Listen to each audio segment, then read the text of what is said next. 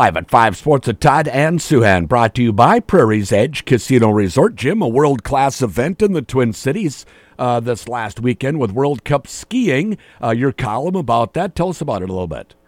Yeah, so, when Jessie Diggins became a superstar, when she won Olympic gold, basically her handlers and agents and American Skiing, they said, hey, we want to reward you. What can we do for you? And instead of choosing something selfish, she said, I want to have a World Cup ski race in Minnesota. Mm-hmm. Haven't been in a World Cup ski race here since, I think, 2001, in the United States since 2001. Mm-hmm. Never been in one in Minnesota. And they said, okay, let's make it happen. Combined with the Loppet Foundation, a nonprofit, that raises money through skiing and does all kinds of cool stuff around the Twin Cities. They tried to hold one. COVID wiped it out, so this is the reset. And so they end up having it at Worth Park, just your average Minneapolis park that anybody could go to on any day, mm-hmm. Set up a cross-country skiing race, and it ended up being just a big win in every way. Diggins finished fourth on Saturday, was on the podium in a third-place finish, come back to get to that point on Sunday. An American, Schumacher, ended up becoming the first men's American to win a World Cup event, I think 1983 or something like that. Wow. And he did it here. And all the international superstars in the sport were just raving about the course, the city, the fan, like they were getting like 20,000 people out there. I saw estimates anywhere from 15 to 30. It was really, they don't really know. They were just kind of guesstimating. Mm-hmm. But the course was lined with fans. The enthusiasm was really high. Lots of kids wearing, Jessie Diggins' glitter on their faces, or wearing, so many fans. It ended up being just a wonderful event. Yeah. I was shocked when I read your column today and that there hadn't been a World Cup ski race at all in America since 2001. So, boy, that really speaks to the power of Jessie Diggins to break a 20-plus year drought of any World Cup in the U.S. She's a great person. She's a great ambassador for sport. She's one of the best people you'll meet in sports. And she wants to promote her sport. She wants to promote her hometown. I think she was born in St. Paul, grew up in Afton. And doing this also highlights, a lot of the strengths of Minneapolis. It's a very livable city. The park system's fantastic. And to just kind of throw a World Cup event, and Schumacher said yesterday, he said, it's not an accessible sport for Americans. Most of the events are in Europe, yep. On TV in America at 3 or 4 a.m. You're not going to get viewership. This kind of made it, what every growing sport is trying to do is they're trying to get kids to say, okay, maybe instead of running cross-country, I'll be a cross-country skier. Maybe instead of playing basketball, I'll be a cross-country skier. Mm-hmm. And, man, there were a lot of kids, a lot of families out there this weekend. Well, that's terrific, really exciting. So will that stay? Is that going to be an annual? They're going to try to get it back. I don't think annual is possible, mm-hmm. But I think they want to get in the rotation and be a factor. So I could see, talking to some people off the record this weekend and listening to Rachel Blount, our American, our Olympics writer, does a great job. Mm-hmm. I could see them maybe every 3 years or something pulling this off, which would be, pretty incredible. Yeah, really cool, that's for sure. One way to not get kids to play basketball would be to have them watch the All-Star game. Doesn't really resemble a game in too many ways, except for guys heaving them in from 40 feet as just the course of a game. But almost 400 points scored. Is the NBA All-Star game ready to go the way of the NFL Pro Bowl? It's awful. It's an awful game. I would say this year it was different for Minnesotans because they got to see three key people involved. They got to see Towns score 50 points. Got to see Towns have a great weekend with a three-point shooting and 50 points in the actual game. We know it's a bad game, but this year I'm not going to complain about it because it highlighted what everything that's going on with the Wolves. By the way, we're talking here like 12:35, 12:40 in the afternoon.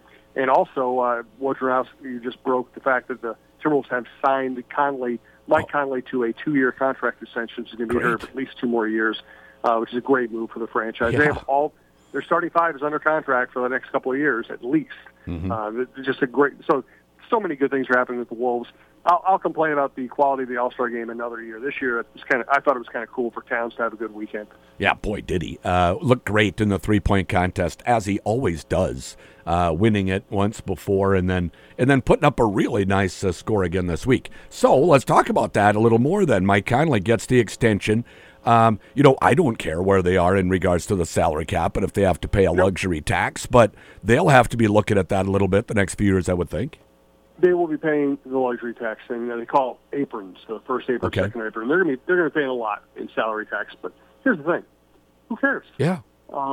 Glenn Taylor bought the team for I can't remember how many, double-digit millions. I can't remember exactly how much right now, and he's going to sell it for like $3.5 billion. Yeah. The new owners coming in, Mark Lowry is already a multi-billionaire. Who cares if they pay a little luxury tax? I don't care. So and in this market we talk a lot about the poll ads and spending money. Certainly I would like to see the poll ads spend more money. It's not going to happen, so I just stopped worrying about it. Yeah. But if you're if you're Glenn Taylor or Mark Lowry, they've made Lowry's buying into a league where the franchise prices just continue to go sky high. Mm-hmm. They're in such great shape. I just can't see them caring about that. Yeah, that's great for Timberwolves fans. You want to keep all your stars together. And, boy, it did seem quite like Mike Conley has kind of been that final piece. And then to get Nickeil Alexander-Walker along with him in that, and he has really developed and become, a very reliable, especially corner three-point shooter.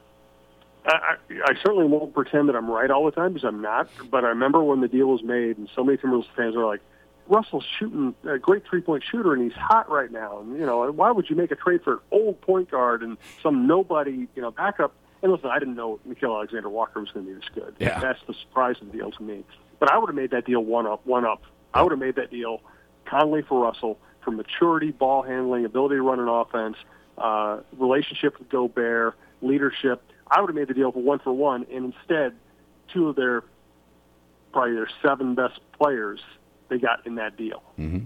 For a guy they would have given D'Angelo Russell away for a used practice ball, and they got 2 of their top 7 players on the best team in the West. It's an amazing deal. Yeah, I agree. I was right there with you, too. I honestly, I couldn't wait to get rid of D'Angelo Russell just because of he doesn't play.